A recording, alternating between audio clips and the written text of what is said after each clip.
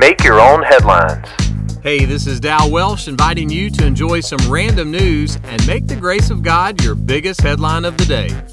Today's podcast is sponsored by the Willie Tanner Ham Radio Club and the letter D. So have you ever wanted to throw your phone? I'm not talking about throwing it up against a wall when you fail to reach that level of crushing candy. I mean turning your smartphone into a Nerf football. Some guys from Germany have created the AirType, A-E-R-T-Y-P, and the TYP stands for Throw Your Phone. It's a creative contraption designed to help you get some unique aerial videos. For instance, you could stand on top of the roof at work and throw your phone at Bill Lumberg while he's down there getting a hot dog at the food truck. Then you would have all the footage of mustard and chili spraying all over his Fruit of the Loom dress shirt and tie. That's right, Fruit of the Loom used to make dress shirts and ties. If you want to throw your phone, you can find the AirType on Kickstarter. I heard about a guy that threw a stick of butter off a roof. He told his buddy he just really wanted to see a butter fly.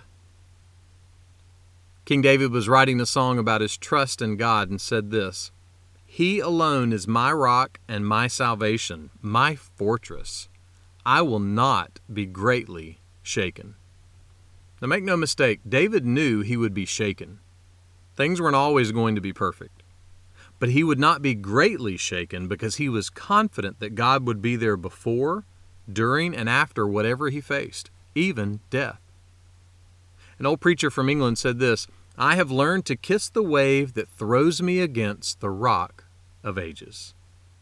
That's God, the rock of ages. So no matter what's thrown your way, even a stick of butter, God is a fortress that cannot be shaken.